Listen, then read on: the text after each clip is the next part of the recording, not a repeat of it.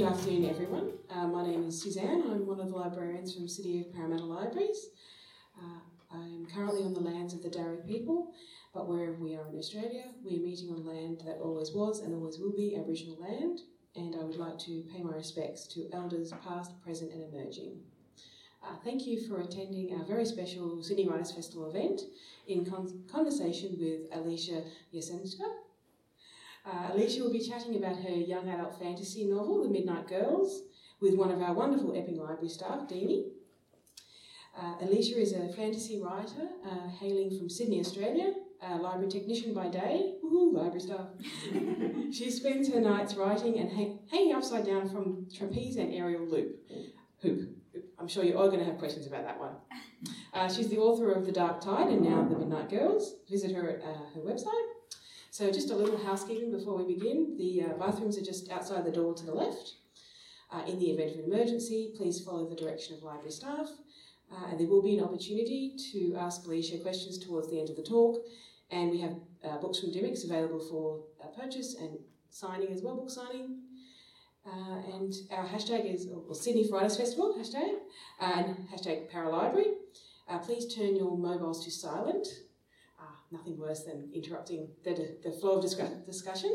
And without further ado, please join me in welcoming Deanie and Alicia. Thanks, Suzanne, and thank you to Alicia again for joining us today.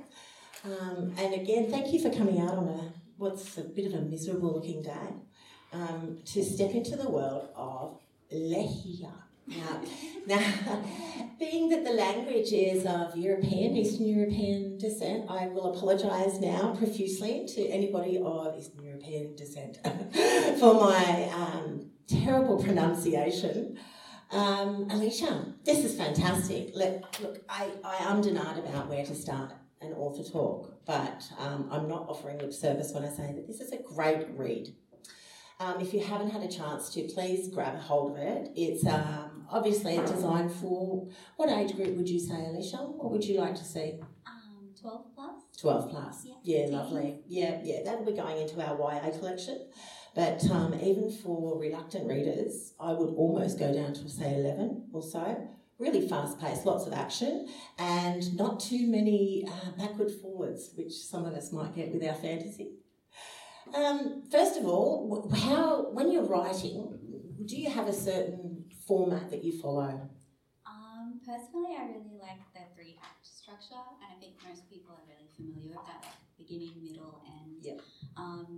There's like so much online, like with beat sheets and stuff. So I think it's a really great like story structure to start with when you're starting out. Really easy to follow. Yeah, right.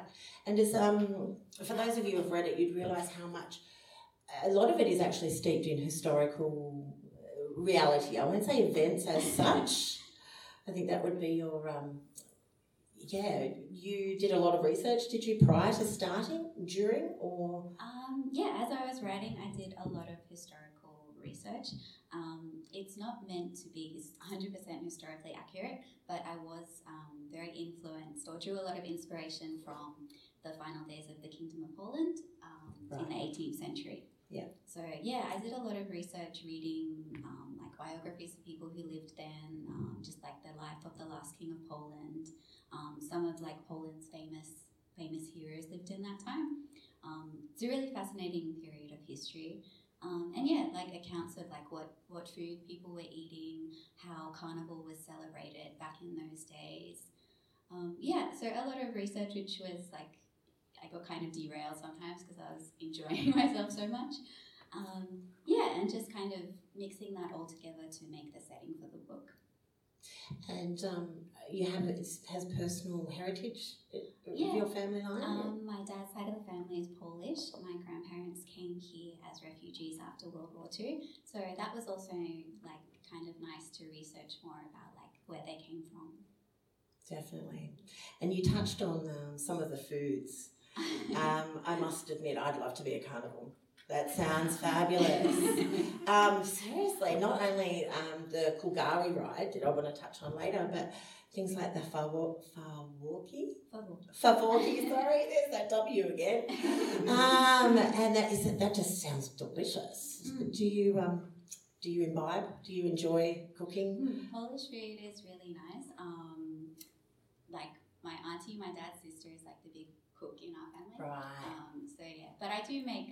I've made stuff with my sister and my mum, like pierogi and everything.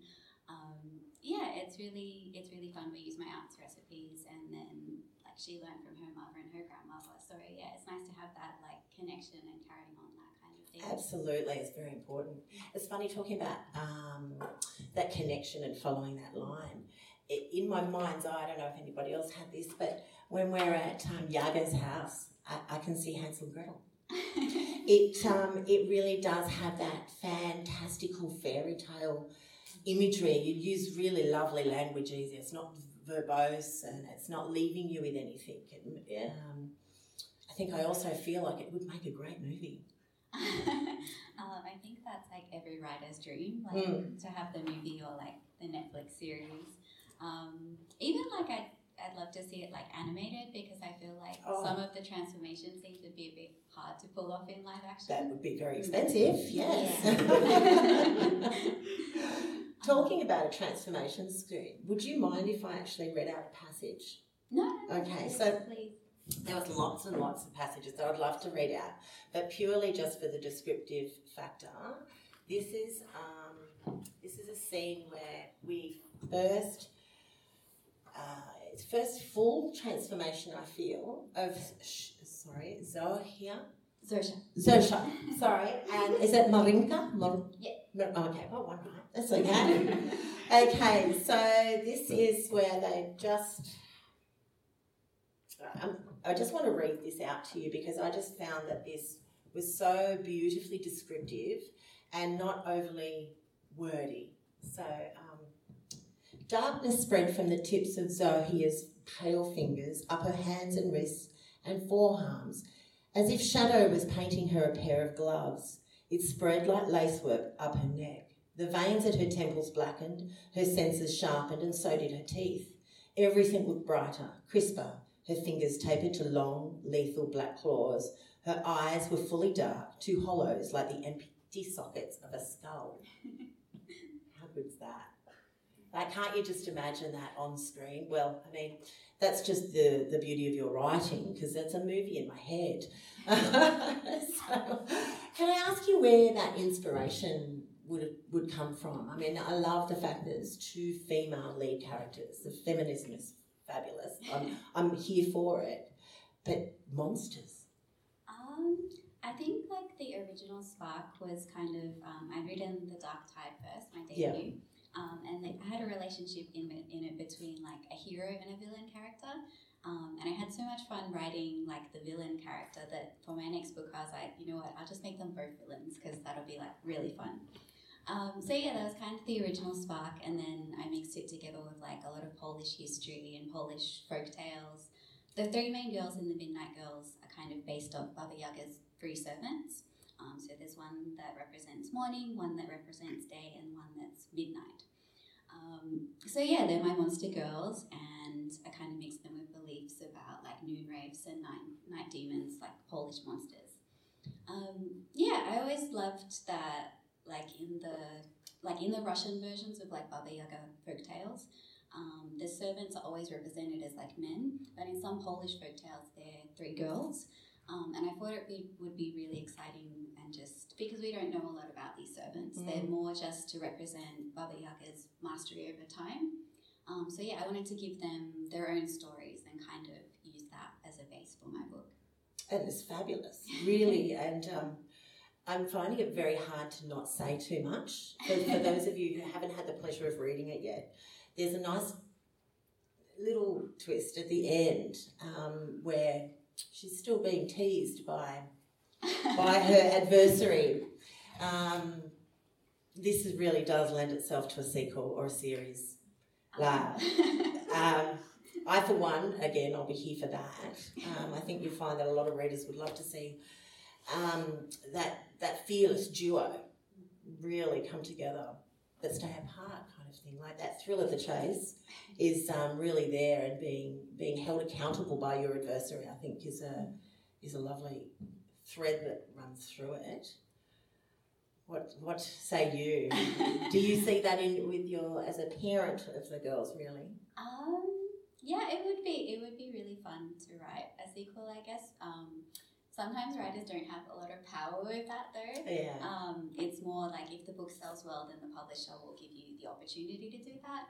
So again, yeah, it depends. Also, like the time period that I sort of base the story around. In real life, things don't end up so well after that time period. Yeah. So it would be kind of a little bit depressing, I guess, to write the characters in the next stage of the story. And may I ask how long from beginning or conceptual time to your last draft for your editor? How long did she take? This one I actually wrote pretty quickly because I was under like a heavy deadline after my first book. So I had like a 2-book deal. And basically, as soon as I finished the first book, they were like, okay, what's the next one? So I had about a year or so to get it all done, which was like a big change and challenge because like I'd had as much time as I liked with the first book, basically. And this one, it was like, oh, you've missed another deadline. Where is the manuscript? Nothing like a bit of pressure. Yeah, exactly. So I'd say about a year and a half to get this until publishing. And the reason I ask is the timely manner of our Russia. That's bringing that whole war against the Russia war again. Yeah, that was entirely not intentional. No, I'd like to think not. No. But yeah, I guess it goes to show that there is a very, very long history of Russian imperialism in Eastern Europe. And unfortunately, there's some terrible people still alive today who want to rebuild that Russian empire. But yeah. I think your girls might be here to save us from that.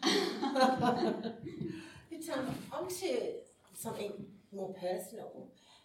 As a child, as your younger writing self, what is a bit of advice that you might be able to give yourself, or that you'd like to give some others? I guess just hang in there. Yeah. It was a really long journey for me to get published. I wanted to be one of those people who like got the deal like that, and then that did not happen. There's a lot of rejection, so I guess I'd warn my younger self about that. But just to hang in there and keep trying because at the end of the day, if you hang in there, you'll get there. And also kind of in that same genre, do you have favourite authors or novels that you'd like to maybe recommend to people who want to go down that fantasy path? Yeah. Now I have a mind blank about all my favourites. But that's okay. We can come back to that. That's why I have questions on a sheet. But did you see maybe the 3 girls? Do you have people in your own life that you pull character elements from? No. No? I feel like I get in trouble for that, definitely. Yeah. They're definitely not based on anyone in real life. There are a couple of characters in The Midnight Girls that are kind of nods to real people who lived in that time, like historical Easter eggs kind of thing. Yeah. But definitely they're not based on anyone that I know. That's reassuring, I'm sure, for your friends. So, Alicia is a library technician, same as myself. I believe she's working full-time, which is quite amazing. I don't have time to do my laundry, let alone write a novel. Tell me, how do you switch off and find yourself time to write? I don't sleep a lot. I mostly write after work and on weekends, so especially when I'm at deadline, I tend to disappear for a while. Yep. Apologies to my friends. So it's definitely, you have to kind of be disciplined. I put aside a certain couple of hours at night to write, especially when I'm on deadline. On the weekends as well, I try and get at least one day where I do at least get a bit of writing done. Yeah. And you've got some other stuff you're working on currently? Always, an artist. Any artist has got about 5 pieces of work going. Yeah. And when you're writing, I think I know the answer, but do you have sound in the background, or do you like silence, or? I usually have like a playlist for each. Oh, nice. Yeah. So like just with songs that I kind of relate to the characters or the world. And that also helps as well coming from work in the afternoon. Like I'll put the playlist on, usually like I light a candle, and that kind of resets my brain. It's like, okay, this is your writing time. Yeah. And then I'm in, because of like the playlist relates to the story, it's like I'm in the right headspace to write about those characters. And this is a bit of a left field. I hope you don't mind. It wasn't on my little list, but do you sew? Are you a sewer or a visual artist of any sort as well? I used to sew a lot. Right. Like in my uni days, not so much anymore. I feel like all my creativity is poured into writing now. Oh, and we're happy about that. The reason I ask is the way you describe the coats and the metallic threads that weave through them. I found that really, as somebody who does admire costume, especially, No, I just found it really. I've learnt a lot about Slavic folk tales, fairy tales, and things like that. This one's got claws, though. It's fantastic. In love and life, a lot of the time, the excitement's all in the chase. And I saw that between our two fabulous female lead characters. Although it's a very underlying love story, admiration story, do you tend to do, I don't know how to word this one. I just love the fact that they're so positive and such at odds with each other and their admiration as well. I felt like poor Morning. I really felt Morning like she's kind of the first. She's like the third. Absolutely. I didn't want to say it, and my heart breaks for her because she really does have this unrequited love for Midday, which I just can't. It breaks my heart a little bit. So I mean that's going back to me being selfish and wanting to see this duo team up together. But anyways. So sorry, just a little bit. When you started with the ideas of Midnight Girls, did you have a narrative? So obviously you've got your beginning, your middle, and your end. Did you know that you wanted to write a feminist? Not so much feminist, but a strong female lead in the way that you did? Well, I definitely wanted to write about two villains who were girls and like who were very ambitious. And I didn't want them to be redeemed at the end because I feel like I've read a lot of stories where the villain becomes good at the end magically, and I didn't want to do that. I wanted them to be wicked, but also like true. Yeah. True to their monstrousness. Yeah, they have their own set of morals, which are lack of morals. And I wanted them, to be true to themselves right to the end. And it does leave you knowing that Marinka needs her to almost further her.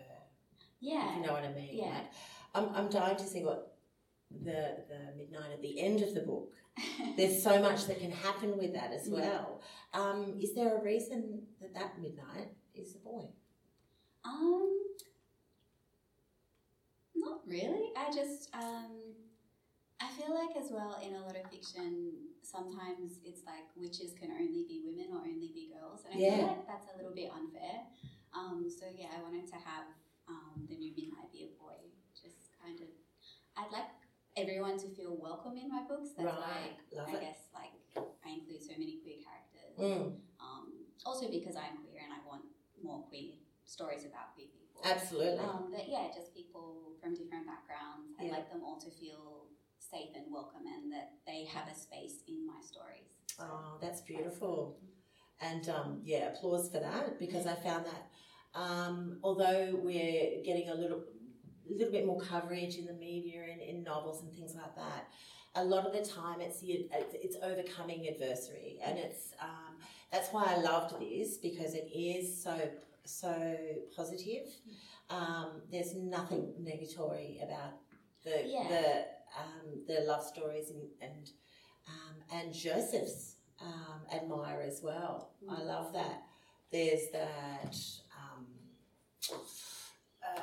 Torn. He's Torn. I'm sorry, Kaizen. Sorry, and that's again almost an unrequited love that's there, and I'm here for it. Yeah. I really am. It was definitely, it's a deliberate choice in my world. I don't include anything like homophobia. Yeah. Just because I have to deal with that in everyday life, and I don't want it in the books that I create for like an escape and for people to go into and think about like the better magical world and that sort of thing. Yeah. We need more of you. The world needs more of you.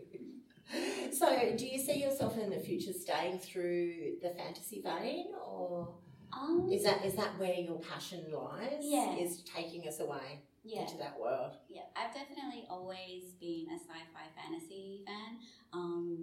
I don't read a lot of contemporary just because, I guess I read for escapism and I don't really like reading about everyday life. Yeah. No offense if everyone likes contemporary too, it's great. It's just not my thing. I might, like if I ever wrote something in a different genre, it'd probably be sci-fi, but definitely staying in that genre. And if we all put on our enchanted masks now, that would leave us all very open. That's a very fraught with danger thing to do, isn't it? Yeah. And I noticed that wasn't really noticed by many people, that his mask melted away. Was that a deliberate thing that you're implying that Joseph knows? It's no surprise there. Right. There are many hints that they are also soulmates. I guess that was another goal, like in other books I've always seen like all the main, like there'll be a queer couple, but then there'll be straight couples as well, and then there's like all straight casts, and I'm just like, well, I'm going to write a book where everyone is queer and all of the romances are queer. Yeah. Just because, like, why not? Exactly right. Exactly right. And now to like the last 100 pages or so is so full paced. I found it hard to work and not have my book open to see what was happening.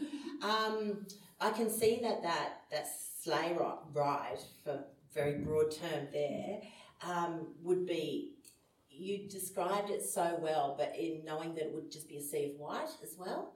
I have to commend you on your use of language during that scene, because it was just, I was there and I was cold. And I was underneath that snow with them.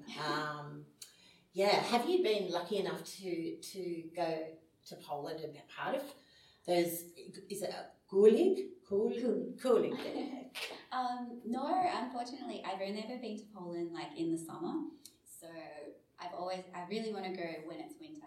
To celebrate like Christmas over there, and then see go for the sleigh rides and everything. The carnival celebrations like in modern day Poland are a lot smaller.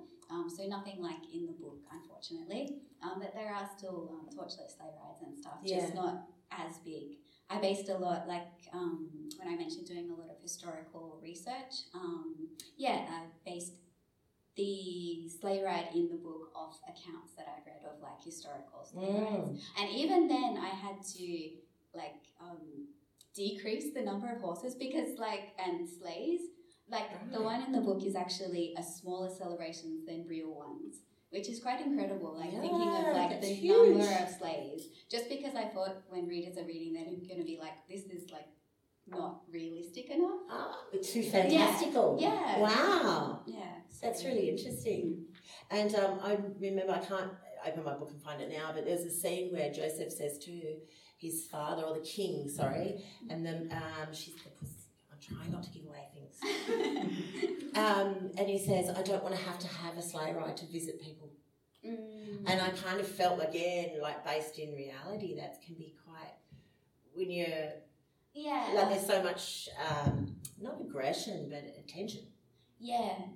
He, Yusuf is one of the characters that is sort of vaguely based on a historical person, the nephew of the last king of Poland, who is one of Poland's most famous heroes. If you look it up, you'll find him very easily. But his biographies and his life is really fascinating to read about, and just what a big part he played in the fight for freedom.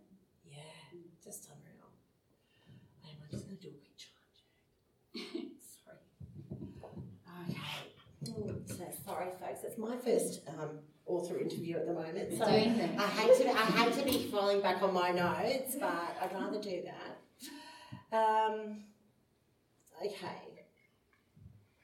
So when you're researching your Polish history, you obviously you're speaking with your family. Are there accounts that you borrowed from?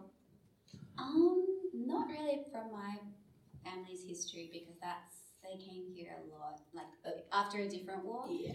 The time period that I was writing about is like 1795. Like, it was quite a long time ago. Yeah.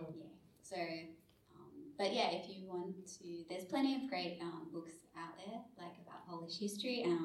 Just ask your librarian, and they will be able to help you. It's like, yeah, a really fascinating period of history to research. So, one of my favourite parts, also being queer, is the kiss, where she finally has the kiss. That's one of the most positive yet nerve-wracking experiences I've read for LGBTQI+. I just want to offer my congratulations to that. I don't know how many times you might have had to rewrite that or anything, but the tension that you build is palpable. And it's not a question. I think I'm just admiring your writing. Again, though, we need more positive characters, and especially female leads. So again, thank you. I wish that kind of writing was around when I was 16. So, touching on that, what kind of experiences have you had from students or readers of that, in that coming out, not so much coming out, but experiencing, and have you had lots of... Yeah, I've got some really lovely like DMs on Instagram and stuff from teen readers saying how much they enjoyed the book and seeing the representation. There was one from like a Polish Australian girl, which was really nice. And yeah, other girls who are like have said like, oh, I've never felt represented in books before, so seeing this was really great. Yeah. And it is. Yeah, and there is like a lot more queer books coming out, which I think is really nice. It's nice being a part of that movement. Yeah. You should be very proud. So, can I ask what you have in store for us in the future? Any new worlds, or we want to stay along that same?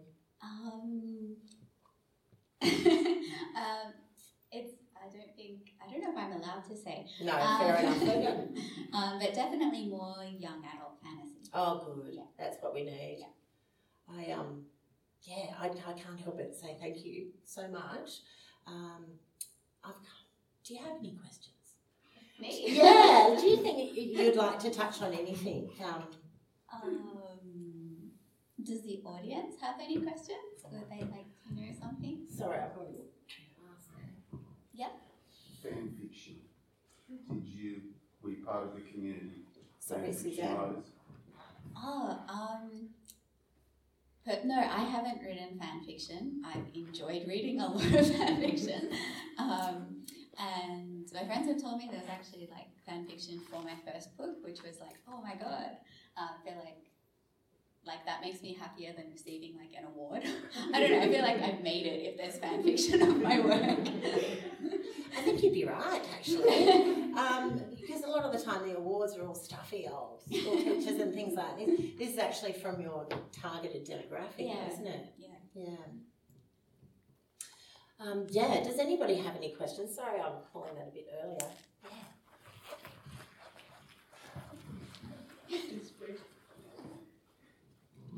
Can you tell us something about your process of going from research to the story? Do you have like a plan for the story and then you target your research, or do you just take on a whole lot of information and wait to see what comes out? So for the Midnight Girls, I had that original like little spark where it's like I want to write a romance between two villains. So then it's sort of like, oh, now I have to figure out a plot. And then I'll decide on the world. So usually when I'm starting out with a new story, I write kind of like what you'd read on the back cover of a book, like a short pitch. A blurb. Yeah. That's the word. And that really gets clear in my head, like where the story is set, who the main characters are, what they want, and what the stakes are. So yeah, I'll have that as my little guideline. And after that, I'm a big plotter, so I have a really detailed outline. Like I said, I like the 3-act structure. And there's lots of like beat sheets online that you could find if you wanted to write something similar, like for 5-act structure as well. And then I'll sit down and brainstorm for ages and ages until I have everything set out on the outline, like all the major plot twists. I need to know like the ending of the story and like the midpoint and all those big moments before I even begin drafting. That's just how my brain works. So at the beginning, it is like a little bit depressing because I've only got like this short outline, and I'm just sitting there thinking a lot. I'm not getting any words down. Whereas everyone else is like, oh, I got 10,000 words today, and I sat in my chair and thought about the story. So yeah, but after that, once I have that outline, then I can generally draft a lot faster, and it's like fleshing out those scenes in between like the major plot twists, and then eventually I have the book. I think that one of my favourite, again, I don't want to give too much away, but is the offer of, is it Balenciaga? Yes. She offers, that offer, that kind of, I'll do this if you do that kind of thing. I kind of like that, and I think that would appeal to a lot of people. Was that, I know this is quite a harder question, but was that twist in your original plot? Or was that something that you thought would bring more to it, playing one off against the other kind of thing? Which is happening already, really, anyway, because they're all in pursuit of the pureness. But I was really surprised by that. Loved it. Didn't expect it at all. Oh, good. Yeah, I think the story, like, even though I do have that outline, it is flexible, and I do change things as I go.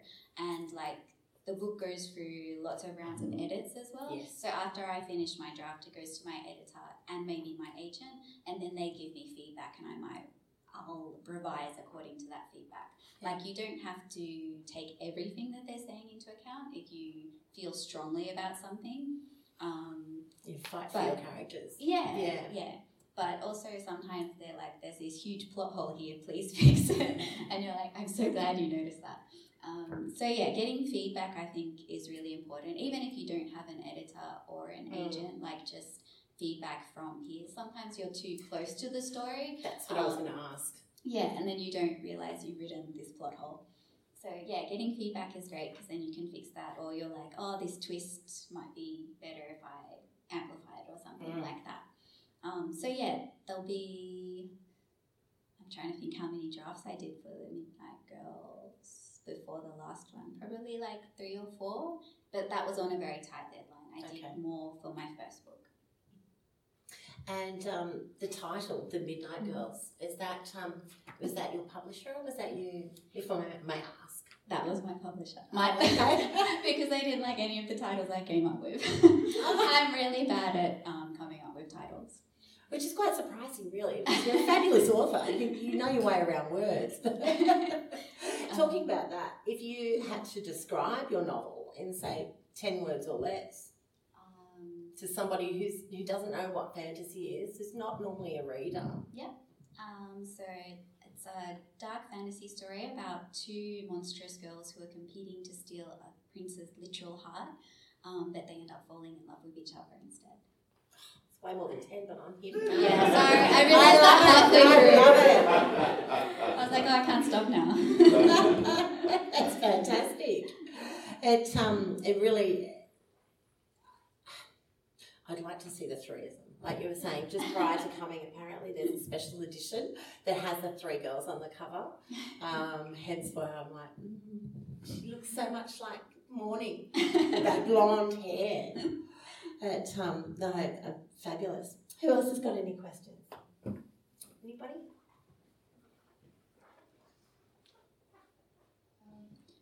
when did you find your love for writing, and like when did you start like writing and deciding this was your journey? I've always liked writing, so it's sort of been my dream since I was a kid. I still have like the first book that I wrote, which is literally just like scribbled pages stapled together, and I think I made that when I was like 6 or something. My mum kept this book where every year she would write down what I told her what I wanted to be when I grow up, and things would change, but writer would always be there with it. So it would be like writer and teacher, or writer and fireman, and but writer would always be there. So it's always what I wanted to do. But I started seriously writing to get published like late uni days. Yes. And the craft itself, actually, that's the second part of the question. Obviously, books played a large part in your childhood. Yeah. Mum, dad, grandparents, readers? My mum's a big reader. Big reader. We would read Agatha Christie novels together. Oh, fabulous. Well, that's where you learn how to build suspense then. And tension. Like, there's real palpable tension there, but not like a soppy romance. No offence to heterosexual romances, but they get overdone and overdone. And I just think this is so beautifully subtle. And it's one of the first ones I've read that is very subtle, especially with female characters, which I'm loving. All right, anybody else? How did you go about finding a agent and then a publisher, and how did that timeline sort of work together? Yeah, so to find an agent, a lot of them will have their websites and their submission guidelines. And then, basically I sent out a whole bunch of query letters, which is like the short pitch and sometimes with some pages of the manuscript you've written. And it took a long time for me. I had written my first book, so this is my second published book, but before my first book I'd written at least 2 other novels that I tried to get an agent with. Unfortunately it didn't work out, but those books are probably terrible and shouldn't be published, so kind of grateful for that. But eventually I found an agent, and then with my first novel we revised that with her feedback until she thought that it was ready to go out to publishers. And then, we submitted a similar sort of thing, the short pitch and then the manuscript as well at publishers. And then, again, a lot of waiting and a lot of rejection. But then luckily, Source Books, the publisher in the US, offered, and also Penguin in Australia. So you got picked up in the US first? Yes. Oh, wow. Congratulations. Thank you. It's a big market to get into. Yeah. Yeah, that's really pleased about that. I think there's another question here somewhere. No? Yeah, there we go. I was just wondering what... how do you kind of go about, because it's like the traditional stories and like traditional mythology, how do you go about kind of bringing that into, like for a modern reader? Is there any kind of things that you adjust, any kind of things that you kind of think about when you're bringing that into a space for the modern reader? I think a little bit. I was kind of lucky with the Midnight Girls, or not, I don't know, lucky. Like, we were talking about how timely it is, unfortunately, with how things are going in Eastern Europe at the moment. But I think, a lot of those, when I was researching, I was also not only reading like historical accounts, but also fiction written at that time, just to kind of get into the head of people who lived during those, like the uprisings and everything. And it is surprising how, like, the mindset, like, there's so much we can relate to, and that fight for freedom. So it's like, sometimes you didn't even need to make things modern. Like, they were thinking and dealing with the same things that we deal with today. Great question, though. It's taking me back to when they're in the monks they've been taken back to the monastery, and how the curses are actually written in the wall to protect, because they knew that it was coming. Kind of thing. Yeah, beautiful. Some more questions? Anybody? I was just wondering, it might just be me, but I thought that Zosha shared a lot of similarities with Eva from your last book, and like with all their kind of introverted tendencies and stuff. I was just wondering if that's the kind of character you can relate to or like writing about. A little bit. I think they are, because they're the sort of quieter type compared to like their foil, Lena and Marinka. I actually found Zosha quite hard to write. Ava, I didn't. She was really fun, like I said, and that was one of the reasons why I wrote 2 villains in this new book. But Zosha, it took me a long time to kind of figure out what she wanted and how to get into her head. I think I related a little bit more to Marinka. Yeah, Zosha doesn't give away much. Yeah, does she? I think that's why, Yeah. because she's quite closed off. Even I was writing her and I couldn't get into her head and see what she was thinking. But I do kind of like writing those characters because it's fun to, because they're kind of a mystery at the beginning. And then, as you get to know them more, you learn sort of their motivations. And the balance of the 2 mains as well. they It's the light and dark, it's the good, well, it's evil, really, isn't it? Yeah. But the daylight, the night, the shadows, I like having the characters be a foil for each other, so kind of opposites. Wonderful. What else have we got? Anybody else? I highly recommend you guys. I'm ashamed to say I haven't read The Dark Tide yet. It is on my desk upstairs, but I didn't want to cloud my mind with characters, so I'm totally here for Eva as well, by the sounds of it. Yeah. So we do have some copies of Alicia's book for sale at the back here. I believe it's $20 a copy. We've also got a couple of copies of The Dark Tide as well, so if you'd like to purchase those. Do we have any other? Yes, we can sign them as well, of course. I'll be lining up. Do we have any other questions? I'm trying to formulate a question, but sort of in the realms of just fantasy generally, do you feel that there's, like, what is your process with creating a fantasy world or envisioning that and kind of fleshing it out, I suppose? So generally, for me personally, I like to have a sort of real place that I can sort of make a fantasy world just as a base. So the setting in The Dark Tide, the first book, I sort of had like an image of like a magical Venice. So then like I sort of have a place that I can look to as a reference, especially because I'm not great with like detail, like not fun details, does that make sense? Like commerce and how... All that dry stuff, that adulting stuff. Yeah, political stuff. Yeah. I like creating the magical elements, so for me I like to have that base and then I can embellish on it. But if I do need to know something like, oh, how do these people get food? I can look to that real place and then be like, oh, that kind of works and use that.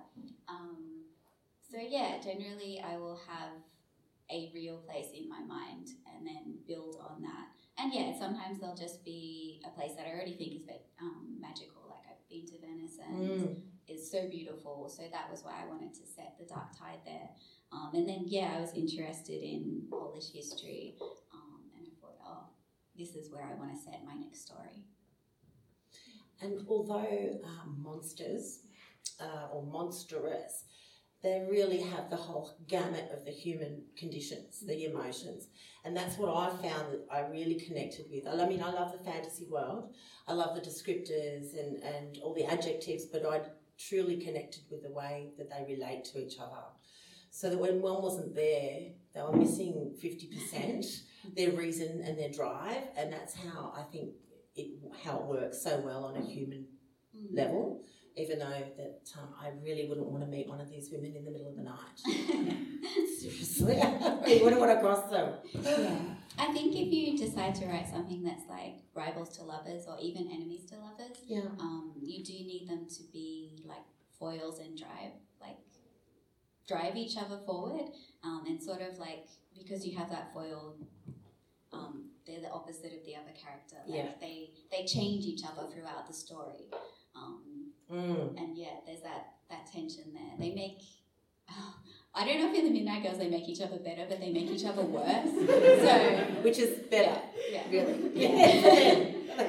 In the Dark Tide they make each other better. So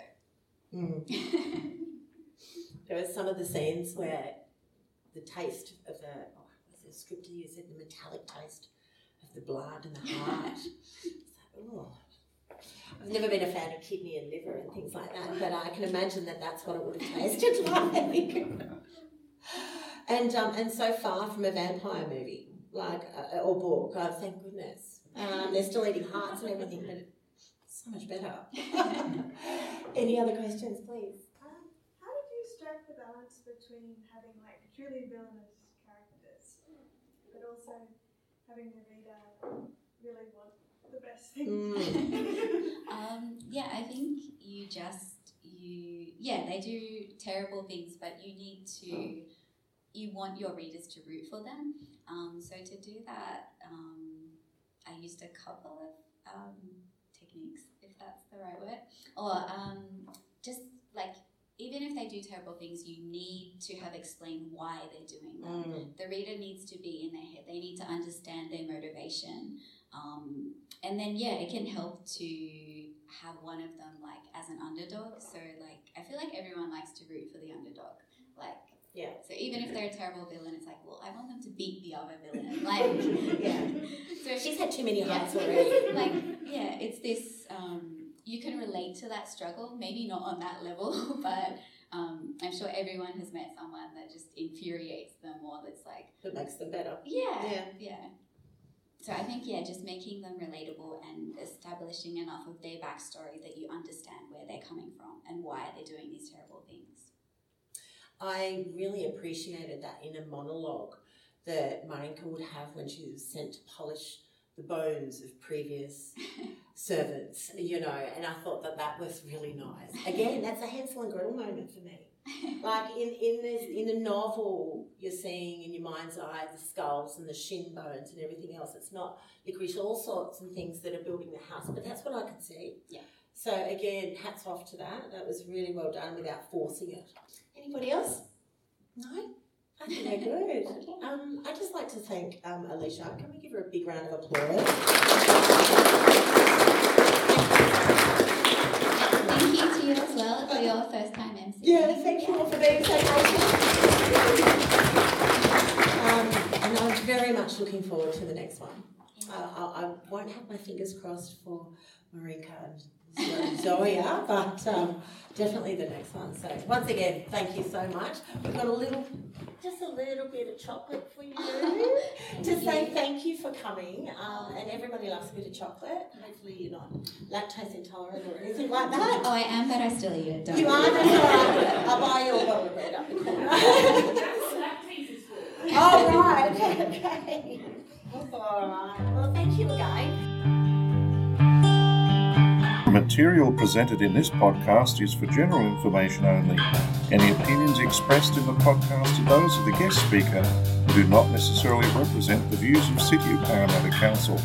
City of Parramatta Council is not responsible for any injury, loss or damage which you may directly or indirectly suffer in connection with this podcast.